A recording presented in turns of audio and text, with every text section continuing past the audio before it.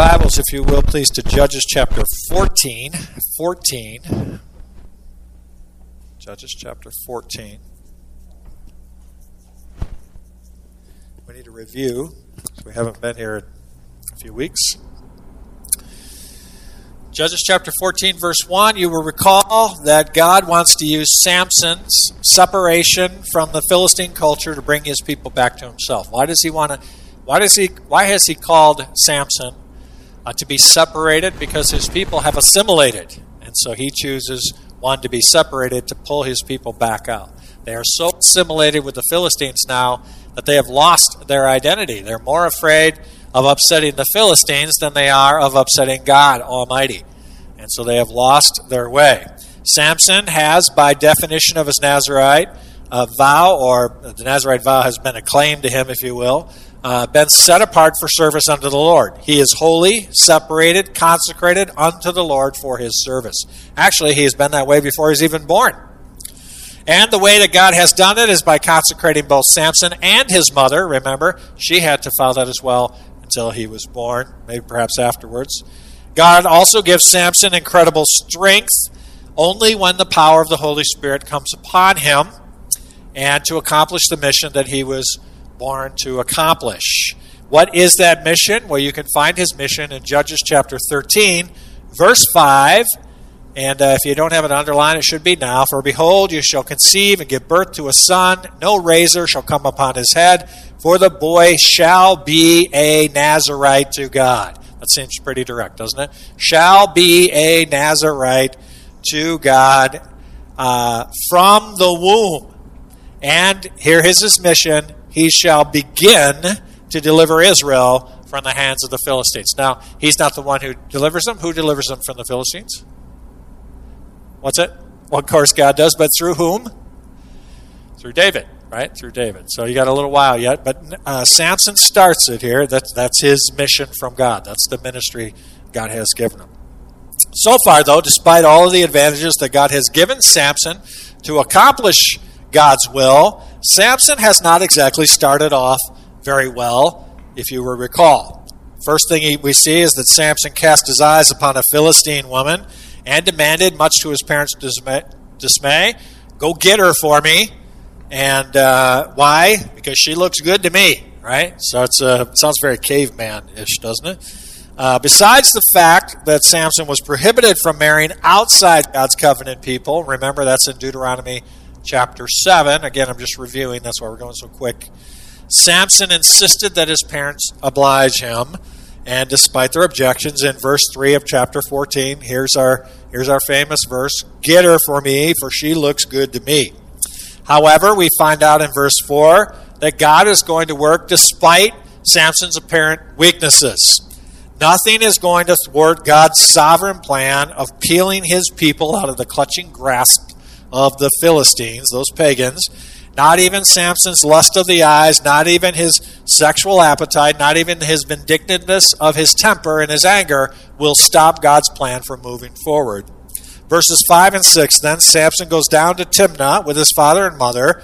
He comes as far as the vineyards, and behold, a young lion came roaring towards him. So as he's heading down there to arrange the marriage of Samson and the Philistine girl, a young lion attacks him as he reaches the vineyards. But as the lion attacks, what happens? The Spirit of the Lord comes upon him, and literally in the text he rips it, he pulls the jaws apart, and literally rips the young lion in half.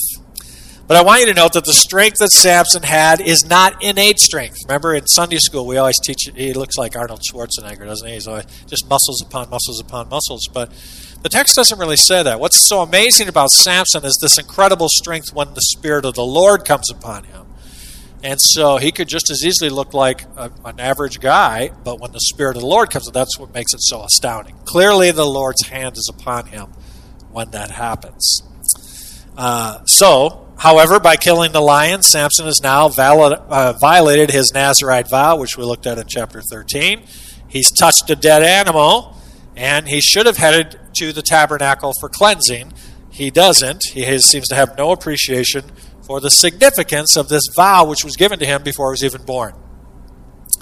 He, despite being raised and trained up to do just that by godly parents, he has no intention of doing that. Why? Because he's consumed with his own desires. His own desires have superseded God's desires. So he's on his way to see the woman that he wants, but he doesn't even tell his parents what happened, nor does he head to the tabernacle for cleansing. He simply proceeds on his way to what he wants. Then in verses 8 and 9 of chapter 14, when he returned later to take her, right? Sometime later, Samson and his parents make yet another trip, and for some unknown reason, Samson goes out of his way to view the lion's carcass.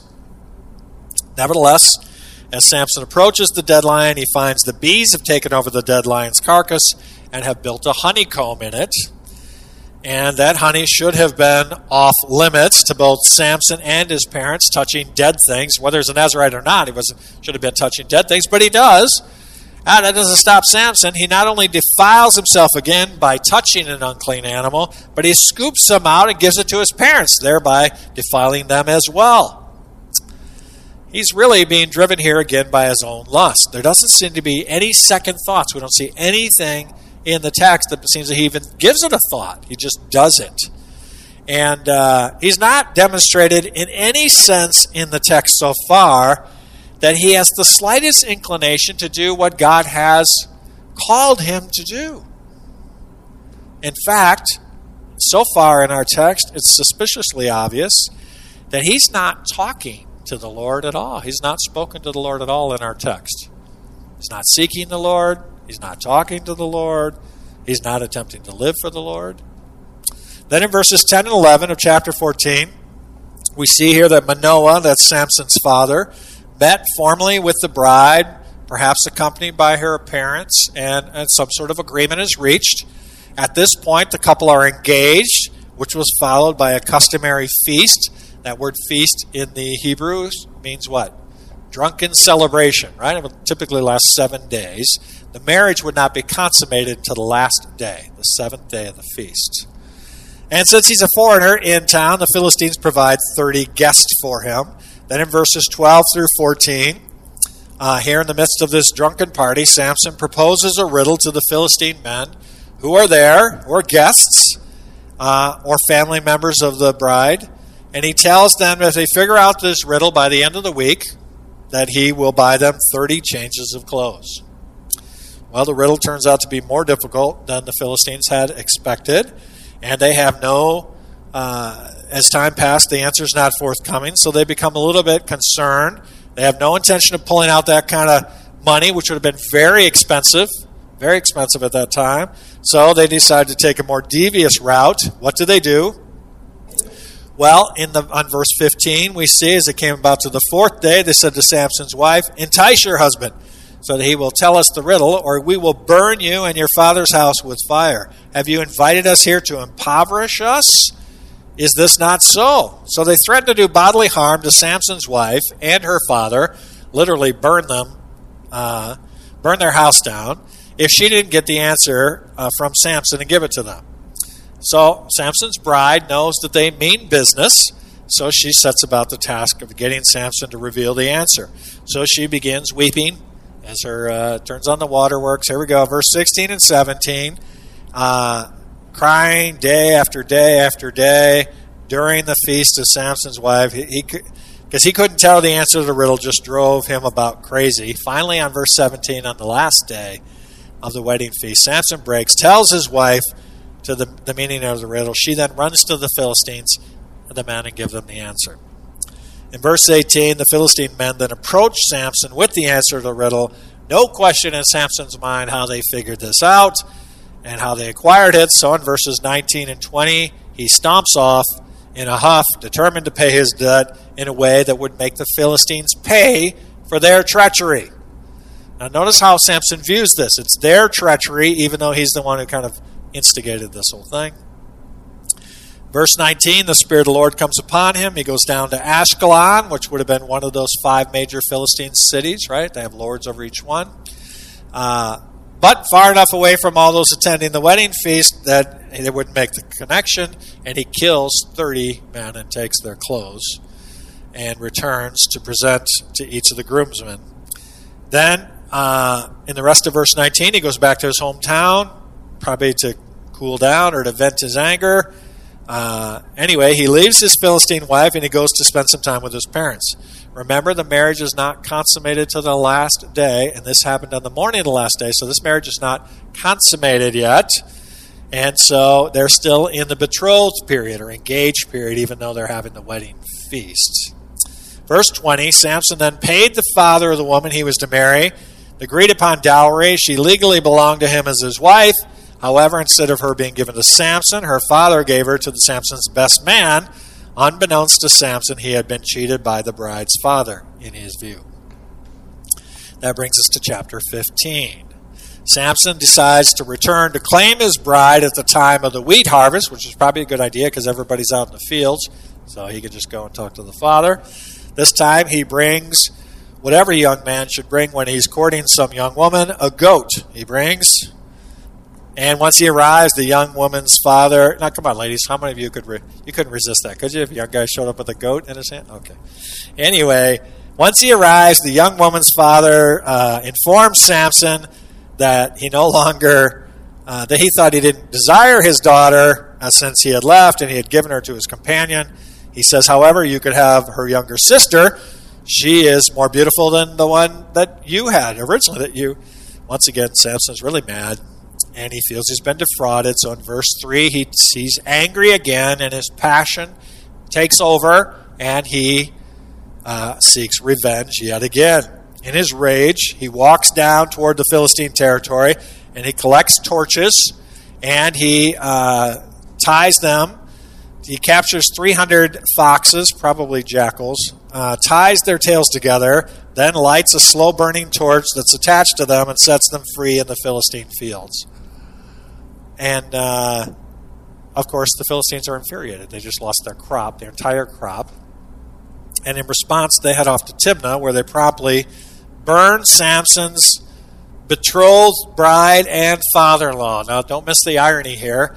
The reason that she stopped, right, the reason that she went and deceived Samson to get it was so that they wouldn't burn her house down. Now they burn her house down and her and her father in it. So it ends up costing her life either way. So, after hearing the news, he's even more enraged. He swears one more act of revenge. Verse 8, he commences a great slaughter upon the Philistines and then hides in the cleft of a rock near his home. Verses 9 to 11, then the Philistines went up. This is where we were last time. They've had enough, so they pulled together an army to capture and bind Samson once and for all. Look at that, chapter 15, verse 9. The Philistines went up and camped in Judah and spread out in Lehi. The men of Judah said, "Why have you come up against us?" And they said, "We have come up to bind Samson in order to do to him as he did to us." Now the Philistine army, we find out later, is how many men? 1,000 men they bring for one guy. 1,000 men for one guy. That's a testimony to how much a threat they view Samson as being. One guy, 1,000 men for one guy. The Israelites are alarmed at such a great amassing of troops, 1,000 there. They say, "Why have you come up against us?" You see that in verse 10. The Philistines assure the Israelites that their only intention is not to harm them, but to capture Samson. And sadly, though, rather than resisting the Philistines and saying, "Hey, this is a fellow Israelite here, we'll handle the matter," what do? Well, so then they gather 3,000 of their men to help them capture him, which would certainly mean the death of Samson. So we see here that the only army that was ever formed in Israel during Samson's reign is this army to help the Philistines come and arrest Samson, Israel's judge. Now think about that for just a second. No army this entire time. They've been oppressed now for a long time, right? This is the longest oppression. Notice that the Israelites have become so assimilated with the Philistines, they no longer see them as the oppressors. They are so integrated into the fabric of pagan life that they don't even recognize that these are the enemies of God. That these pagans are, they're worshiping their god Dagon, And that's who they worship. These are not followers of Yahweh. They have their own. These are pagans. And yet, the Israelites are so assimilated in, they don't even recognize that. They have compromised so much again and again and again, they no longer recognize they are slaves to the oppressors. In fact, when the 3,000 men go to Samson's hiding place to capture him, look at verse 11. They actually rebuke Samson. Look at that. Verse 11, they say to him, they went down the cleft to the rock of Etam and said to Samson, "Do you not know that the Philistines are rulers over us?" Who rules over Israel? God rules over Israel. Listen, that's a tremendous statement, isn't it? Do you not know? Then, look at that. What then is this you have done to us? Unbelievable. They're so far along in their assimilation, they have forgotten they are actually God's children, not Philistine slaves. How very sad this is for God's chosen people. They are so assimilated, they actually believe that this bondage is normal. And they cannot even imagine a time when this wouldn't be the case. They even see Samson, the one that God has sent to deliver them from this bondage, as the real threat instead of the people who are actually oppressing them. They are so assimilated, they would rather turn the one God has sent to deliver them over to God's enemies than risk confrontation with God's enemies. They would rather forsake God than be unfaithful to the world. Think about that for a minute. So verse 11 continues, when asked why they had done such a thing to them, Samson merely responds to the same manner as the Philistines had in verse 10. He says what? As they did to me, I have done to them. Revenge. Once again, no remorse, no thought of how his actions may affect others. He simply sees vengeance as nothing more than a response to their deceitfulness. Verse 12 then, we see here in chapter 15, they said to him, "Why? We have come down to bind you so that we may give you into the hands of the Philistines." And Samson said to them, "Swear to me that you will not kill me." So they inform him of their mission to bind him and turn him over to the Philistines, and he offers them no resistance. They must have been expecting some resistance, or they wouldn't have brought how many men? 3,000 men, 3 times the number the Philistines did. He agrees on one condition: they must not kill him himself. Verse 13. So they said to him, No, but we will bind you fast and give you into their hands. No, yet surely we will not kill you. Then they bound him with 2 new ropes and brought him up from the rock. Now you can't, again, miss the irony here.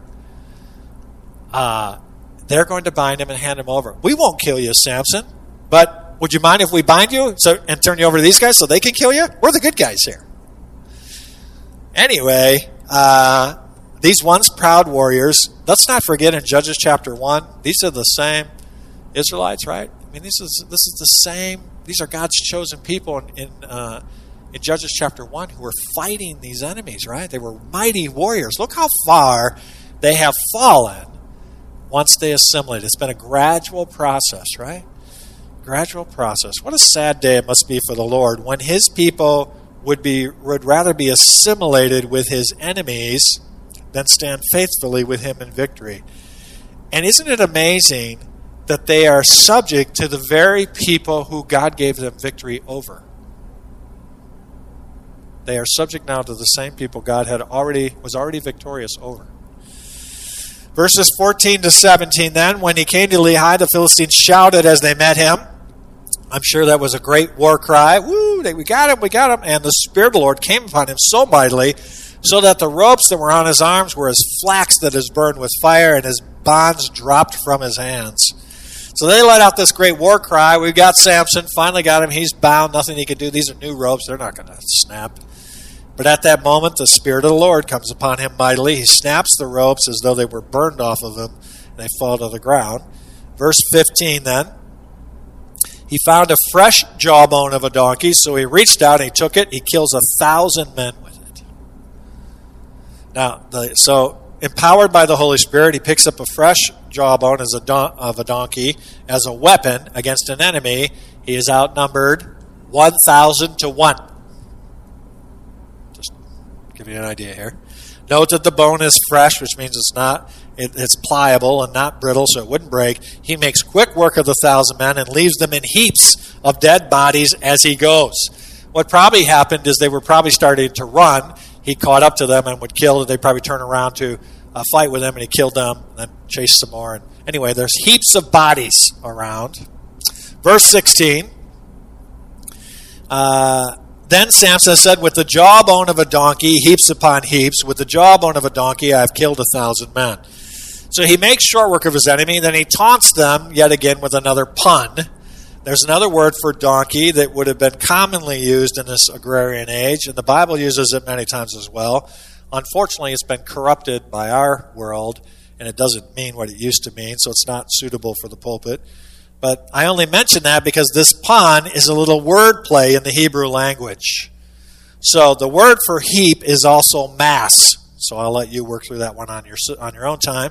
But translating that word as it's written in our text today, Samson's pun would go something like this. With the jawbone of a bleep, I have piled them into heaps. That's kind of what he's basically saying. Okay? Just let you work through that. He then subsequently gives the place a new name, Ramath Lehi, which would translate as Jawbone Hill. Jawbone Hill. Immediately afterwards, we see something in the account of Samson we have not seen. Look at verse 18. Then he became very thirsty, and he called to the Lord. This is the first time in our text. You have given this great deliverance by the hand of your servant, and now shall I die of thirst and fall into the hands of the uncircumcised? So after disposing of the 1,000 men, Samson is undoubtedly thirsty. He calls out to the Lord for relief. This is the very first time that we have seen Samson call out to the Lord. He does again in the next chapter. In fact, he even credits the Lord for the victory over the Philistines. He asked the Lord to provide him some water so he would not die of thirst and fall into the hands of the uncircumcised Philistines. Look at verse 19. So God split the hollow place that is in Lehi so that water came out of it, and when he drank it, his strength returned, and he revived. Therefore, he named it En-Hakkore, which is in Lehi to this day. So the Lord graciously provides the water. The text tells us he drinks it, and as soon as he drinks it, his strength comes back. He promptly renames the spot En-Hakkore, which means the spring of him that called. The spring of him that called. Verse 20, then, we're left with this final statement. So he judged Israel 20 years in the days of Philistines. And we'll look at that more next time. Oh, we're out of time here, but here's what I want to leave you with some closing thoughts here.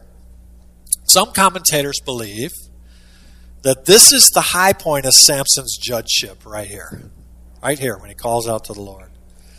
As in this prayer, he recognizes, notice, that it's the Lord who's working through him for victory, as well as recognizing his own dependency upon the Lord, right?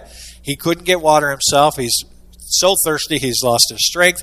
What does he do? At that point, then, he calls out to the Lord, recognizes the Lord is the one who has given him victory, also recognizes his dependency upon the Lord. And yet, right after he does those two things, he questions whether the Lord will allow him to die and fall into the hands of the Philistines, which is very contradictory. How can this be? The answer is spiritual blindness, which we're going to see in the next chapter, chapter 16, because there's a physical blindness and a spiritual blindness that happens in the next one.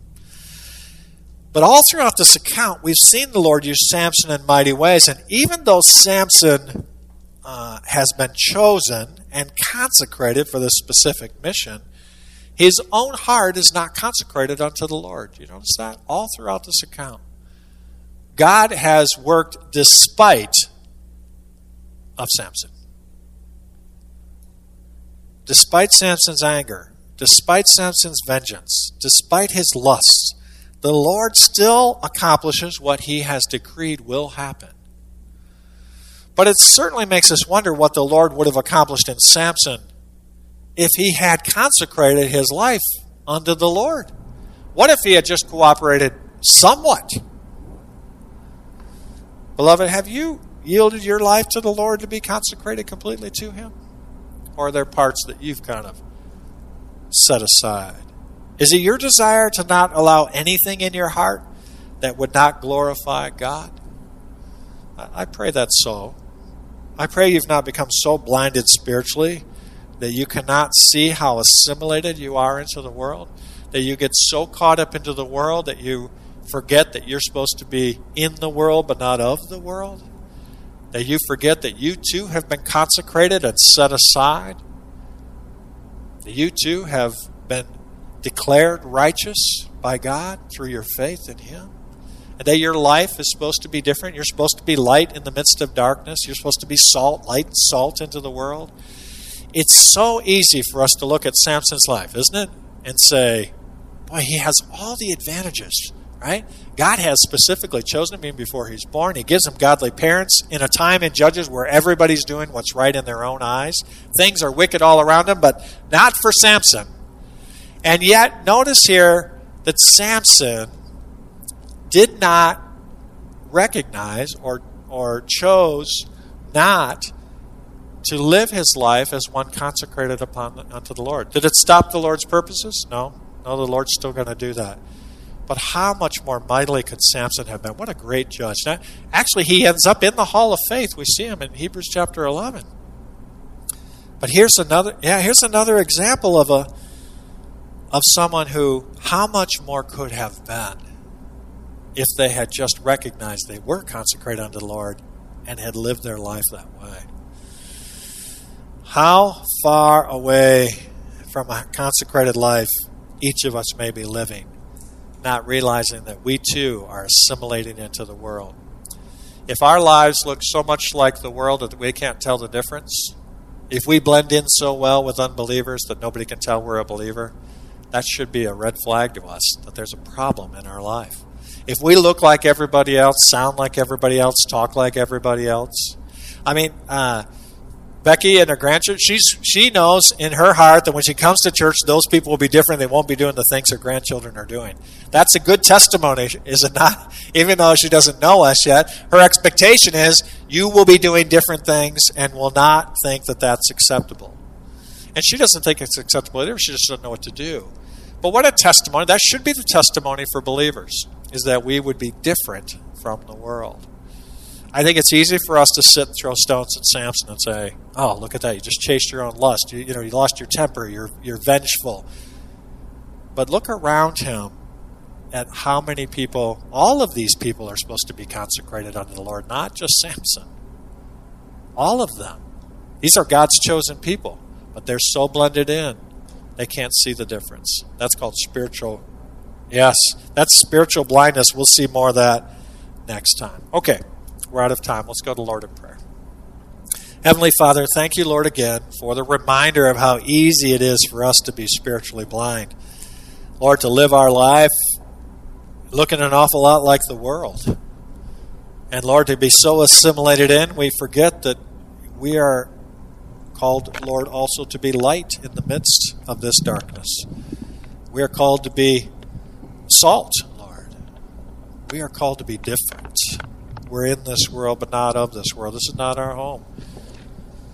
Lord, our home is with you. And so I pray, Father, that we'd be mindful of that and live our lives in a way that would clearly mark us as different, once set apart or consecrated unto you. I pray, Lord, that would be a powerful testimony to the world. It's not easy, Lord, as you know, to live our lives that way, but it's what you've called us to do. May we, Lord, live that life for your honor and glory. In Christ's name we pray.